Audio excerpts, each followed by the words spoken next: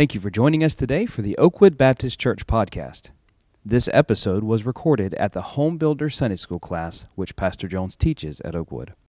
The lessons are taken from the book, The Ministry of Marriage by Jim Benny. So we've been reading Colossians chapter 2 and verse 8. The Bible says, "Beware lest any man spoil you through philosophy and vain deceit, after the tradition of men, after the rudiments of the world, and not after Christ." So we've kind of honed in on that expression, the rudiments of the world. And again, that's maybe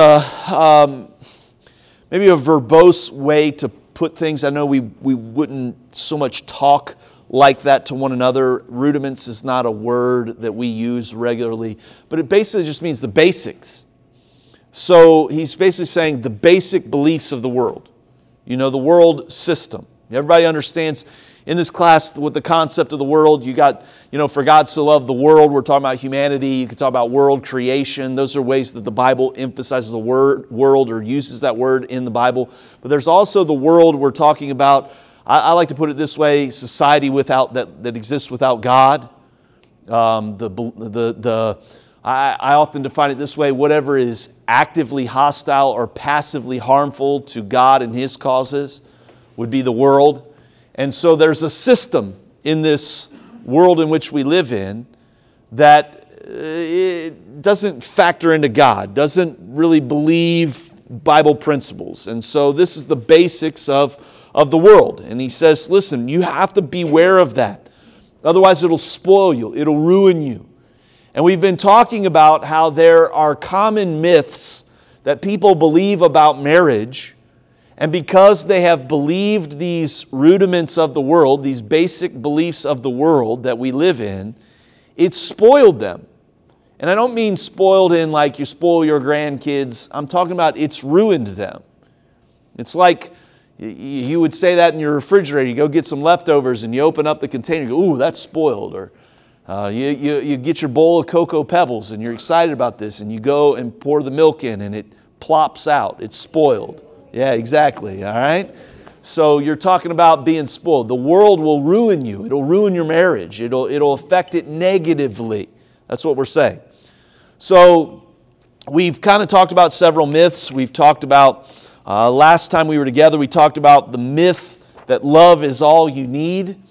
And in fact, the next time we meet together, of course, next Sunday, we'll be in the auditorium combined. But the next time we meet, we'll talk about some fibs about feelings, and we'll kind of be somewhat similar to what we were talking about, but move on, just specifically talk about 5 fibs about feelings. But here's the last and final myth. I married the wrong person. That's a myth, and I want to talk about that in a little bit of a detail today. I would imagine you've heard that for sure. We're talking about the basic beliefs of the world. You've heard that in the world. What if I married the wrong person? Or I think I married the wrong person. I would dare say, now I don't know that in this kind of context that maybe we would say this out loud, or maybe we've never vocalized this, but I would probably believe that in this room, at least someone has at some point asked themselves this question: did I marry the right person? Even in here. And so I want to talk about that myth that I married the wrong person. This is a common complaint among married people. Now, let's ask the question, where does this thinking originate?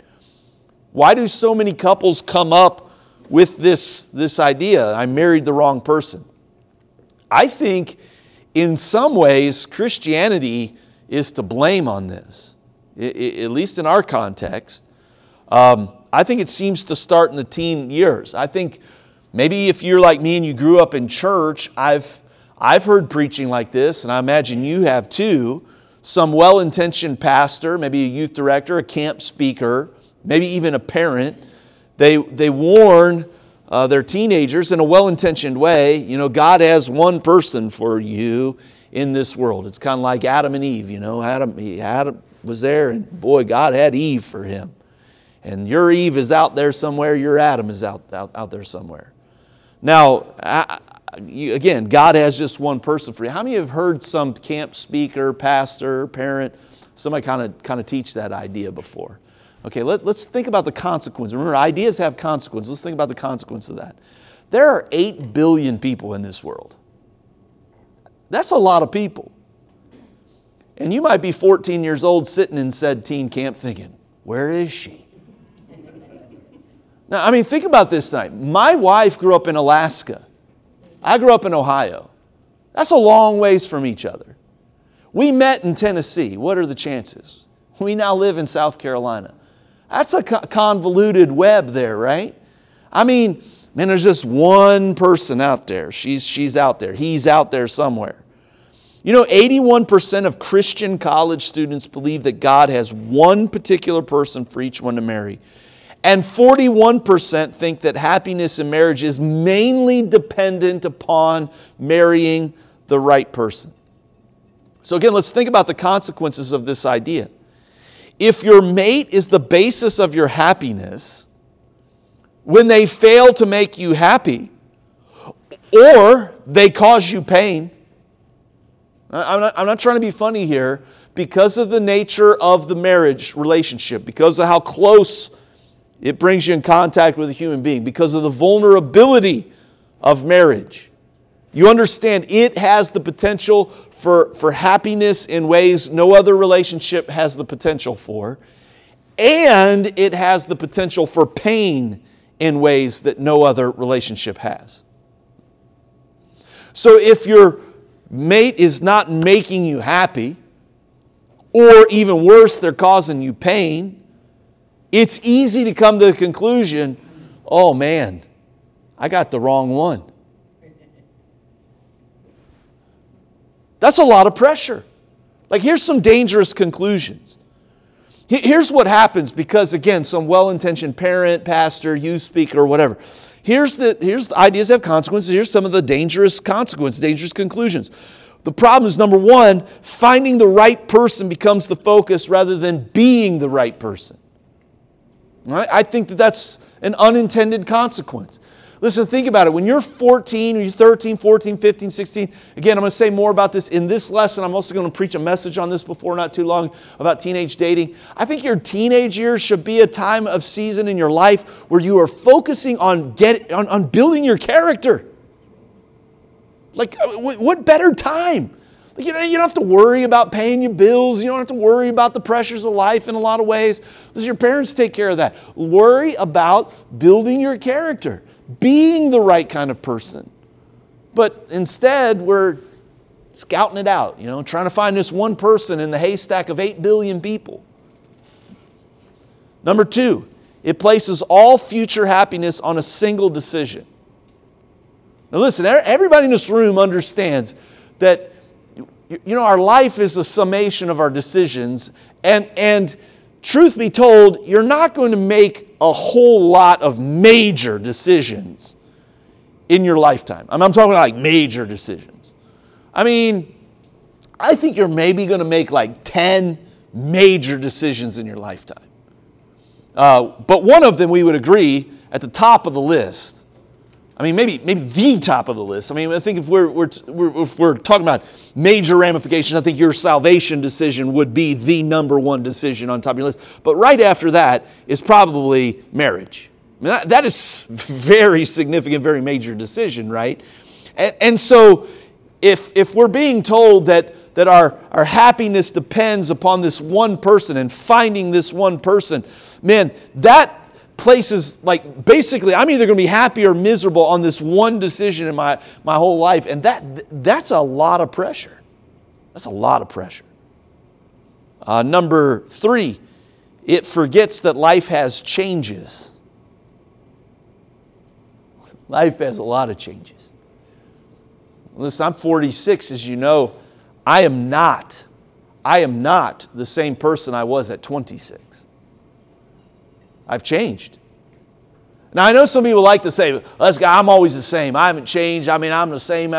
No person is the same person as they were 20 years apart. None. No one will be the same person. Why? Life has a lot of tests, has a lot of trials, has a lot of pressures. And you have to respond to those things. And those things do something to you. I just read in my devotions this morning in Romans chapter 5, it talks about patience works experience, and experience works hope. And tribulation works patience. I skipped that one. Tribulation works patience. We've all been through some form of tribulation, a test, a trial, a burden in your life, and it brought patience. That's why, personally, I can't recall praying for patience. I don't want trouble. Guys, God, give me some patience. All right, you asked for it. Tribulation works patience, but then patience works experience. That's why somebody says, well, listen, that's why somebody can look at you and say, listen, I know it's hard for you to believe right now, but it will get better. How does somebody know that? They've been through that trial. They've got that patience of going through it, and they're standing here with experience. And that's why they can tell you, hey, it'll get better. Trust me, it'll get better. Why? Because their experience brings hope in their life. And because we've been through these things, it's changed us. It's impacted us. It's affected us maybe in a negative way and made us bitter, or it's affected us in a positive way and made us better. And I think sometimes we are married for 10 years or so, and we say, well, oh man, I think I married the wrong person. And we don't realize, hey, listen, both of you have changed over 10 years in a variety of ways. It has nothing to do with you married the wrong person. It has everything to do with life happened. Okay, number 4. It denies your own personal responsibility in the marriage. Again, to love your wife as Christ loved the church doesn't mean you are merely to love the lovely or the lovable or the loving. You're supposed to love. And, the same would conversely be said to wives towards husbands and stuff like that. Again, we're just coming to bad conclusions with this idea. So, is it really possible to marry the wrong person? I want you to consider these facts. 1, are we thinking about God right? Again, this Bible right here, if we want to define it, I think that this is a good definition for the Bible. I like to say it this way. It's God's revelation of Himself to man. Okay, this is what God wanted us to know about Him. And this is what He gave us. This is not exhaustive. The Bible even tells us that you never can search the depths of who God is. But this is what God wants us to know about Him. And we can oftentimes think incorrectly about God if we're not careful. I mean, you get in a conversation at work, it's very possible you're going to hear somebody say, well, I always thought that God was it, and they start talking about God.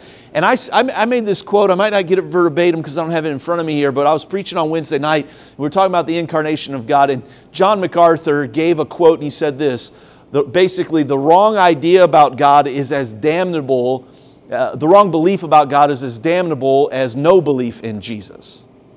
Wrong. It was something along those lines. And think about it. If I think incorrectly about Jesus, of who He was and what He did for salvation, that can put me in a damnable situation as much as just choosing not to believe in Him at all. And sometimes we as believers we believe correctly about who Jesus was and what Jesus did, and we're saved. I'm not throwing shade on that. But I'm saying even as believers, sometimes we can get wrong ideas like the rudiments of the world and think incorrectly about God. It's possible. So think about this. If you're married to the wrong person, then let's follow again these conclusions. Do I accept the fact that I'm living in sin? Like I married the wrong person. This was my mistake. Therefore, I'm in sin. And so the reason I'm unhappy is because I'm living out the consequences of that sin. And so basically, am I in a situation, am I in a state of sin because marriage is to be permanent, that there's no means of correction or closure to that? Again, I'm just throwing out some ideas here. I was preaching in the prison once. I used to preach in a prison on a regular basis. I was preaching in a prison, a guy got saved. And this guy raised his hand after he had gotten saved. We'd gone through some discipleship. He had faithfully attended and so forth. And he said, I got a question for you, preacher man. He said, I was married before, and I was running around doing a lot of bad stuff. And got divorced, and now I'm remarried again to another lady, and here I'm in jail. But he said, but I got saved, and I know I'm saved. He goes, my life has changed. He said, I want to do it God's way. Tired of doing it my way. So I want to do it God's way. He said, let me ask you a question, preacher. He said, should I divorce my wife now and go back and marry my first wife? How many of you would agree with me sin complicates things? Yeah. You say, well, man, what'd you tell him? That's a tough question, isn't it? What'd I tell him? Well, I told him, no, this is what it is now, right? You can't undo what's been done in the past. You can only deal with what's been done today. That's what I told him. Again, this idea, if an act of sin can be confessed and forgiven, it's not possible for a state of sin to exist once the sin has been cleansed. And so, if we've made mistakes, you confess that. It's done, but you deal with what is today. You deal with what is today. And that's what God does. Aren't you thankful that God takes us where we are? I'm thankful for that. He takes us as we are and where we are. But here's the problem with modern Christianity in a lot of ways, is they say, oh, God takes our broken pieces, and God takes us where we are, and God meets us where we are. But listen, that's wrong thinking about God because it's incomplete. God doesn't leave us where we are. God wants to do something with us. So I'm all for the idea we're broken people and God takes us in our mess. Man, I've worshiped God on multiple times individually that God is very good. God is very good at fixing what I broke. And He's very good at cleaning up my messes. And I'm thankful for that. But I'm just telling you, He's also my Heavenly Father. He doesn't leave me like that. He will tan my hide, spiritually speaking. He will deal with me. Why? Because He doesn't want me to stay like that. And again, I'm just talking about a lot of this stuff because again, if I'm married, then listen, if you believe in the Holy Spirit of God and the grace of God, then God can take whatever bad situation you're in and He can change it. He can change it. Here's another thought that I think people think about. Is it really possible to marry the wrong person? Sometimes people think just God's punishing me. I married the wrong person, God's punished me. Or how about this one? It's God's fault. I prayed to marry the right person. And apparently I didn't. So God let me down. I think it's the wrong thinking about God here too. God can't bring good out of mistakes. I just talked about that. God is really good at fixing what we broke. He's really good at cleaning up our messes. I think one of the most overlooked qualities of God is His power to bring something good out of something bad. Don't you love Genesis 50:20? Ye thought it evil unto me, but God meant it unto good. Remember Joseph saying that to his brothers? He didn't let them off the hook. He called their sin what it was. You intended trouble towards me. What you did was wrong and it was evil. But God did something good with the bad that you did. And I think everybody in this room, we could go around the room and we could talk about something bad that happened in our life. Hey, some of you could probably talk about your marriage relationship. Like we went through something that was bad. It was evil. It was wrong. It was trouble. We went through that. But I can tell you this, that when we came through on the other side, it was better. Because of God's grace. Because of God working. Because God is able to do what He is only able to do. Let's give a biblical example of what I'm talking about. David and Bathsheba. I think we would all agree that whole situation started off on a very bad foot. David was already married, already had multiple wives, which was, again, study your Bible. Anytime you got a polygamous relationship going on, trouble. Why? You're not doing things the way God wants you to do it. And again, I know we have people who have been divorced or remarried right here in this room. I'm not attacking anybody. I'm not at all. But I think you would agree with me by saying this. Again, we're just talking about real things here. Just like polygamy, I know it's not exactly the same thing, but it causes complications. It does. What do we now do at Christmas? What do we do with our kids? What do we do on this weekend and that weekend? And whose rules and these rules? It causes complications. Well, that happened in the Bible. David should have never been doing what he was doing.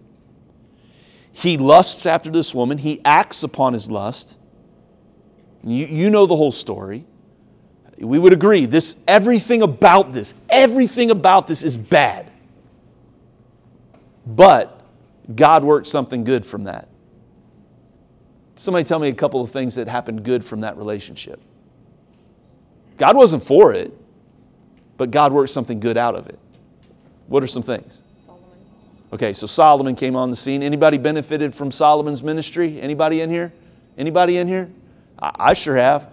The Proverbs, pretty fantastic, right? Even Ecclesiastes, who I doubt somebody would say, that's my favorite book of the Bible, but isn't it? I mean, what a great book. I mean, you got this guy, he's basically saying, hey, look, guys, you don't have to go over Fool's Hill. Take it from me. I've gone over Fool's Hill. Don't do it. It's vain. It's not worth it.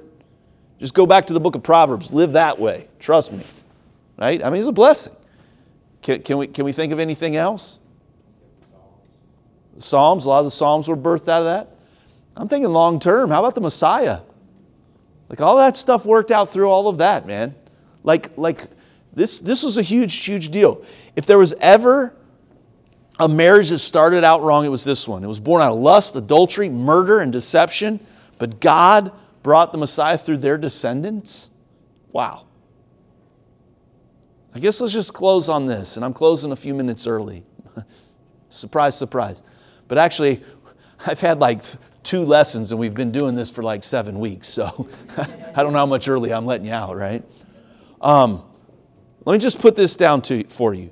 Whomever you are married is the right person for you. Or I could put it this way. The person to whom you are married now is the person to whom you are supposed to be married. Can't do anything about the past. You can only do something about today. And we need to be working on the relationship that we have today. Work on it. Build it. Be what you ought to be.